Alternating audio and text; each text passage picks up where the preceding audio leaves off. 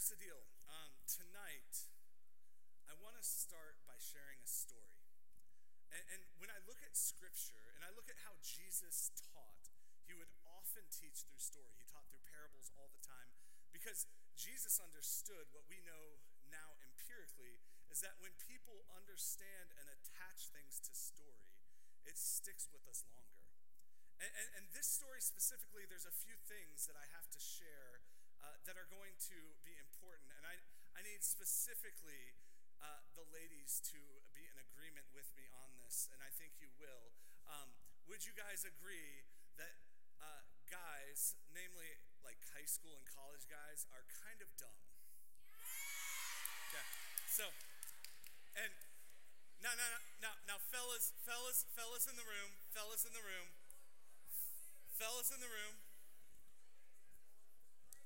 And when I say dumb, I don't mean unintelligent. Let's be clear. Now, fellas in the room, do you agree we love to do dumb stuff? Yeah. So,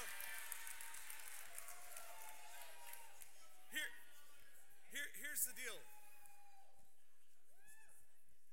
My life has been a myriad of dumb, stupid things that I have done because I was just curious if they would work, right? Like, we used to play this game called the Dumb Guy Game. We literally called it that, where we would, this is 15 years ago, we would take a giant ball, like a red playground ball, get in a group of, a circle with a bunch of guys, throw it as high as we can, look down and just wait for it to hit somebody. There's no winner in that game except for the guys that get to laugh at the dude who gets drilled in the head, right? Those are the kind of things that guys do. I have never seen a group of girls willingly get together and play a game like that ever in my life. And I've seen guys do stuff like that all the time. So this is a stupid guy story that I'm about to share.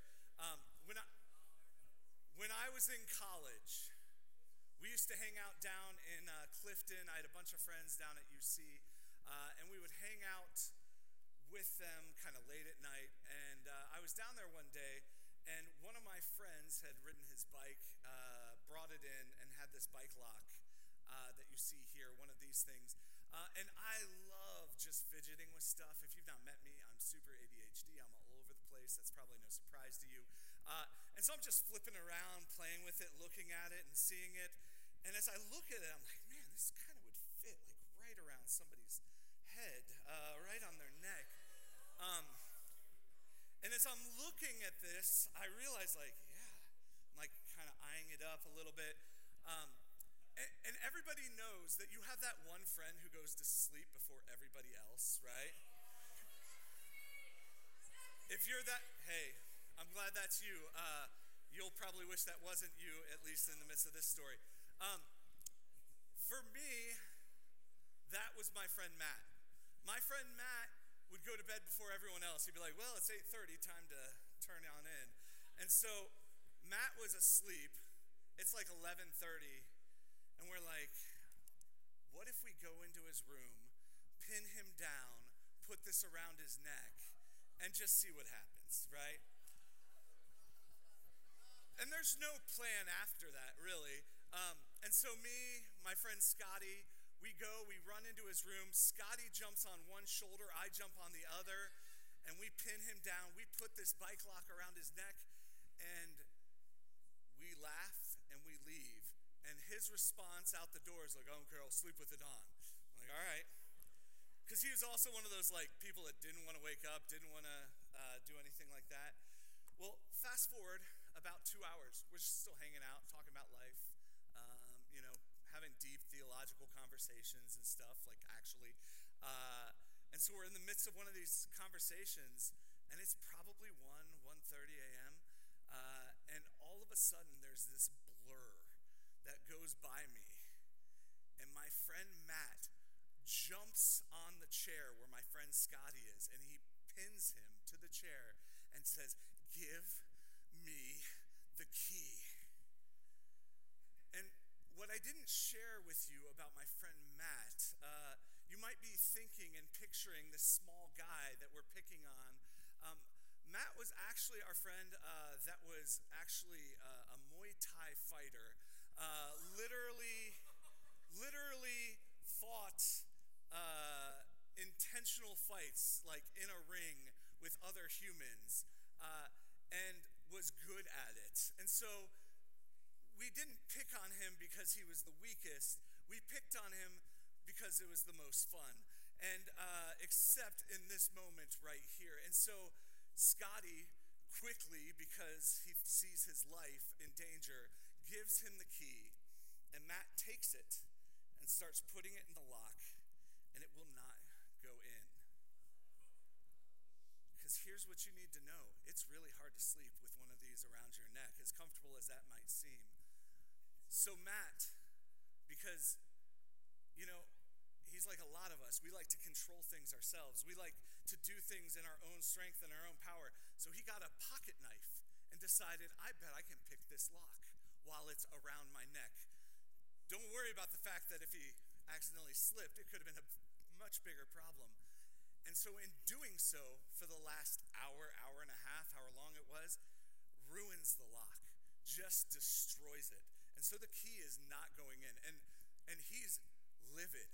And we are literally rolling on the ground laughing. Because at this point, we realize we're going to have to potentially take him to the hospital with a bike lock around his neck. And for a college guy, that's going to be the greatest night ever. But we're also dumb college guys. And so instead of trying to fix it in the right way, we literally put his head on a table with a hacksaw. Hold on. Come on. We were safe. We put a towel over him. It was totally fine. Exactly. Just so you know, these locks work pretty well. It was not going anywhere. Eventually, we took a hammer and the key, and we start hammering the key to try and pop the lock open. And that's actually how we got it off. Sadly, we did not go to the hospital with our friend Matt that night. Here's the thing, though. Can any of you guys relate to that? Can you relate? Well, pause. Hold on. Do any of you relate to this desire to just do things on your own? To control things on your own? Like, maybe they didn't spiral out of control like that situation. Here, can I be honest with you guys? I like to control things. I like to have things buttoned up. I like to know how things are happening. Like people look at me, and I'm a pretty fun-loving guy. If you care about Enneagram stuff, which I don't really, I'm a 7, right? Like, I'm all over the place. But my wing is an 8, right? Like, I like to control things. I like to have a knowing, working knowledge of what's going on. And I like to do stuff on my own. And here's the problem with that. As I'm doing these things on my own, I oftentimes don't lean into what God is calling me into. I try and blaze my own path. I have an idea of what God wants to do. My idea of what God wanted to do tonight was to have Out in Here speaking. There's nothing wrong with having Out in Here speaking, but God had a different plan for tonight, right? Like, my plan for the opener last night was that keys would work and be working. I don't know if you noticed that was not happening. That didn't happen. And so God is constantly bringing things into my life to keep me humble, to keep me in check, to make sure that I am aware that He is the ultimate one that is in control. And here's the thing. We were not wired to have full control. We're not wired. We're actually wired for surrender and submission to the God of the universe who created us, who knows us better than ourselves, and who desires for us to walk in step with Him day after day after day. But here's the thing. If we're naturally created for surrender, but we're also somewhat naturally opposed to it, we're strong-willed individuals that want to do our own thing, why should we actually do it?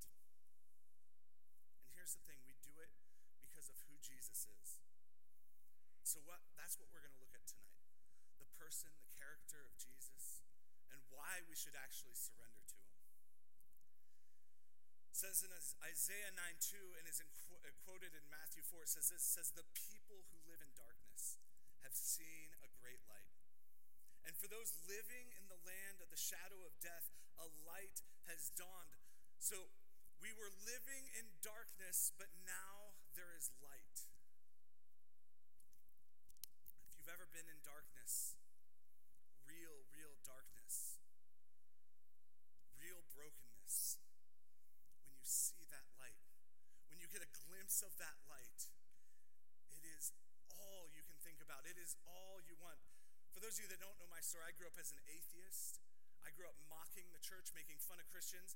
And when I got a glimpse of the light of Jesus in a real and authentic way, I wanted nothing else but it. I chased it, I ran after it, and I've realized that all the while, Jesus was actually chasing after me, running me down. It goes on in Matthew 4 after it says that, it says, from then on, Jesus began to preach, repent because the kingdom of heaven has come near. So why do we surrender? It's because the kingdom of heaven has come near. And here's the thing, repentance and life change only happens in proximity to the king. The only thing that is ever going to actually change your life for the better is proximity to King Jesus. That's it. Everything else is going to be fleeting. Everything else is going to be temporary. Everything else may feel good for a minute, but it's not going to be lasting. It's not going to be life-changing. It's proximity to the King that brings about true life change, true repentance. It goes on, and we see this in action. It says, as he was walking along the Sea of Galilee, he saw two brothers, Simon, who is now called Peter, and his brother Andrew. They were casting a net into the sea, for they were fishermen. Follow me, he told them, and I will make you fish for people. Immediately they left their nets and followed them. Immediately. I don't do anything immediately. How many of you guys have had a situation where maybe you're playing Overwatch or something else, and your mom calls down and like, hey, I need you to come get this. You're like, just a second, Mom. Right? Like we've all been in that boat. Some of you are like, who plays Overwatch? I do. I'm sorry. Like I don't do anything immediately. I am the king of procrastination. I start my day by hitting snooze, right? Like I don't even wake up. I'm like, nah, it's time to sleep some more. Like immediately is not a part of my regimen. And yet, there was something about the person of Jesus. This rabbi, this teacher, they didn't know what he was capable of that point. They didn't know he was the Messiah. He calls these fishermen and they drop their nets and they immediately follow him. I don't know, maybe they were tired of coming home smelling like fish. I don't know, but I do know that there was a proximity to the king, and they saw him, and they knew him. They got a glimpse of him. They got a part of the presence of God, and they were like, I need to follow that. I need to be with him. And so they dropped their nets, and they immediately went with him. Some of you may have had some of that experience this weekend. I heard some of the stories you're sharing, where you're going and you're meeting people and you're being the hands and feet of Jesus. You're praying for them. Maybe in the midst of worship, you've felt closer to Jesus. And here's the thing, we want to be careful because I'm not a fan of emotionalism. Emotionalism is not going to last. These mountaintop experiences, if they're not grounded in the person of Jesus, they're going to be gone in 2 weeks. So if in 2 weeks you look back and you're like, man, that was amazing. Where was Jesus? Or where's Jesus now? I would challenge that maybe you had a really good emotional experience, but not an experience rooted in the person of Jesus. And at the end of the day, I don't care about the emotion. I care about Jesus. Here's the thing. Real surrender always going to have a tangible action attached to it. They had to drop their nets. They had to walk away from the things that they knew. They didn't know exactly what they were getting into. Fishing was their life. Fishing was how they made money. Fishing is how they provided for their family. They took that and they threw it away to pursue the only king that actually matters. They had proximity to the king, and they wanted more of it. Here's the thing. I've been in youth ministry now for about 2 decades, because I am really old, as many people have pointed out. Somebody earlier today was like, Brian, it'd be okay if you just dyed your beard. Nobody would know. I was like, that hurts and cuts a little bit too deep, and I would know, and that's all that matters. No offense if any of you dye your beards in here. I'm judging you a little bit. Here's the thing. I've seen way too many students try and figure this out on their own. The problem of sin is a bike lock that hangs from your neck. And I've seen students try really hard to get out of their brokenness and to get out of their sin and to do away with it, or to set it aside, or to not look at it anymore, or fill in the blank. But at the end of the day, it is Jesus and Jesus alone that can deal with this problem. It's only him. The key that you think you have that's going to fit in here, that's not Jesus, it's not going to work. It's going to end poorly. So Jesus steps into the picture because he knows we can't do it. Luke 23, it says this, 2 others, criminals, were also led away to be executed with him. When they arrived at the place called the Skull, they crucified him there along with the criminals, one on the right and one on the left. Then Jesus said, Father, forgive them because they know not what they're doing. And they divided his clothes and cast lots. You see, Jesus knew that we had this problem called sin. And he knew that we couldn't do anything about it. And so he went, he was beaten, he was absolutely destroyed physically, even before he got up on that cross. And then he was hung, this perfect, blameless person, beside 2 criminals. And his response as he hung on that cross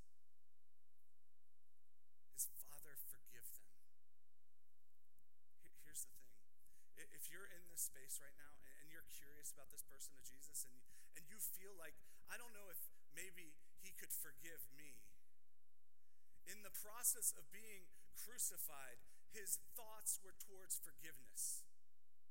Like that, I can't even fathom what that would be like. I can't even put myself in a headspace where I could forgive you if you were hanging me on a cross. I couldn't do it. And yet that's the headspace of Jesus. And some of us, as we are in the midst of our brokenness, we feel like, no, God is not okay with me. He doesn't love me. He could never love me. I'm not enough. But the beautiful thing is, whatever your sin, whatever your brokenness, Jesus did not get up off that cross. Think about your worst, deepest sin. Jesus was aware of it, mindful of it even, while he was hanging on that cross, while he was being beaten to death. And at no point did he say, no, that's the line. I'm done now. I'm done. Instead of saying, I'm done, he's saying, it is finished. And that is what we get to have as a result of the sacrifice that he gave. But here's the thing, and this is my challenge for tonight as we continue on and we move into worship. There are a lot of people in proximity to the King, but proximity alone is not sufficient for salvation. You can be around the King. You can even be intrigued by the King. You can even be enamored with But without active faith that is surrendered to the king, there is no actual life. You see this in the crowds that surrounded him at the point of his crucifixion. The people stood watching, and even the leaders were scoffing. He saved others. Let him save himself if this is God's Messiah, the chosen one. The soldiers also mocked him. They came offering him sour wine and said, "If you are the king of the Jews, save yourself."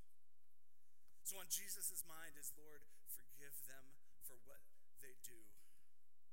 And what's on the mind of so many around him is mockery.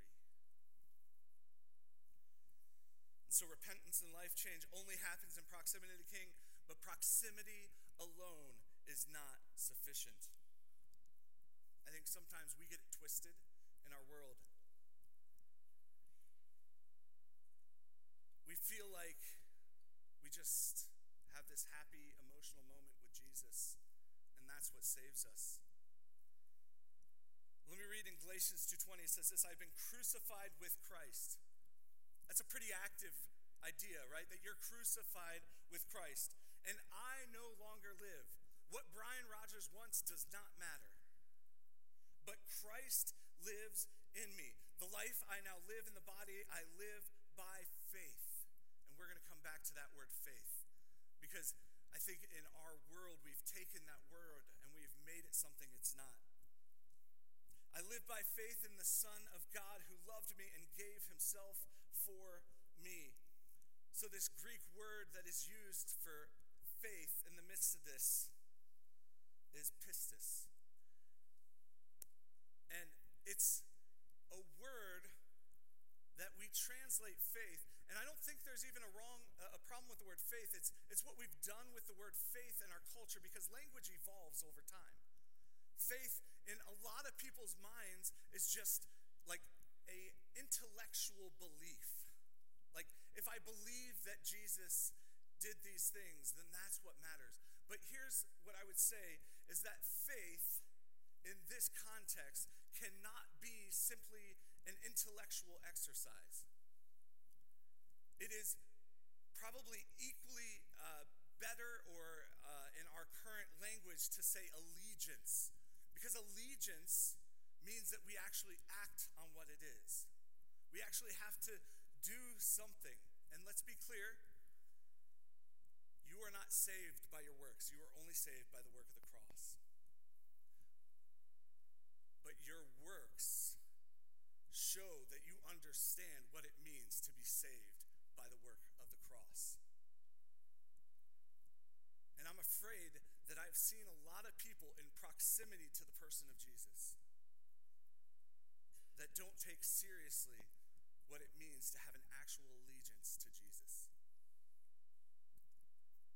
And so I'm going to invite the band up, and I want to challenge us on this. This is probably a harder challenge than we would typically give on a Saturday night.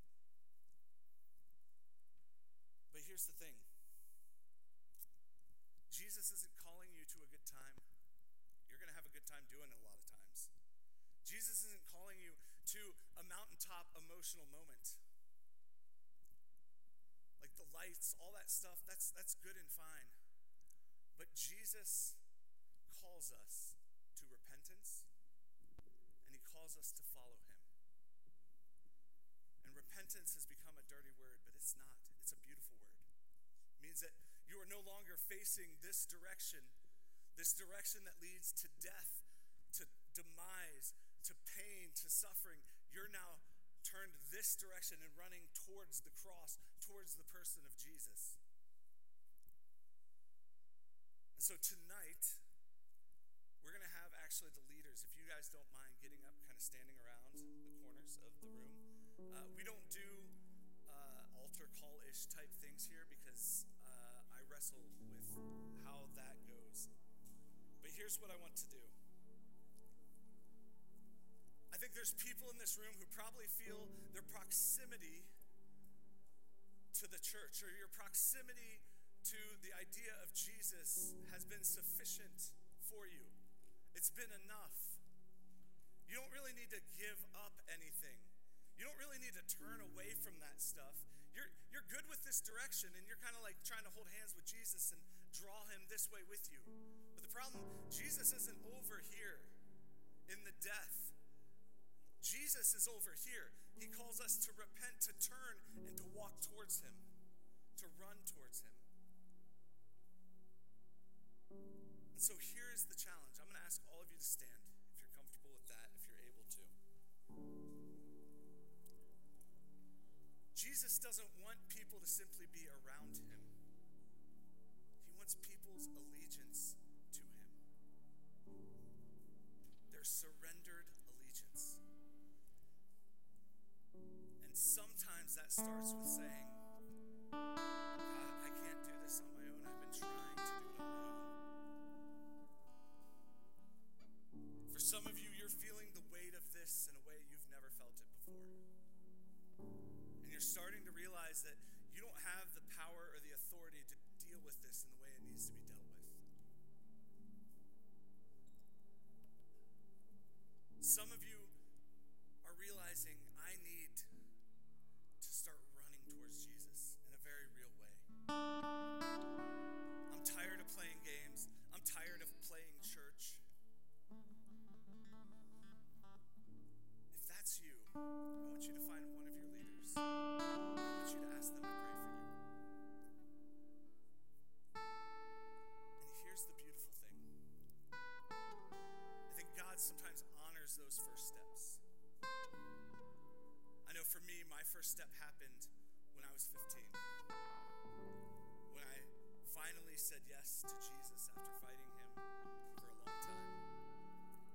And he set my life on a course and a trajectory of building his kingdom in as many ways that I could. And it's been hard. And I've had loss. But man, I would trade it for nothing. So I'm going to go ahead and pray for us. And I'm going to send you to go and get prayer from your leaders. Jesus, we need you.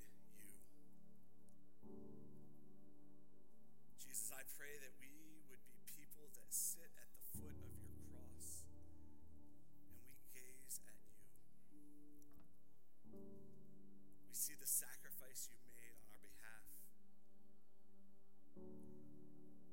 We see your love for us. Scripture is very clear that there is no condemnation in Christ. Your call to us is a loving beckon. And God, I pray that we would take those steps, that we would surrender and say,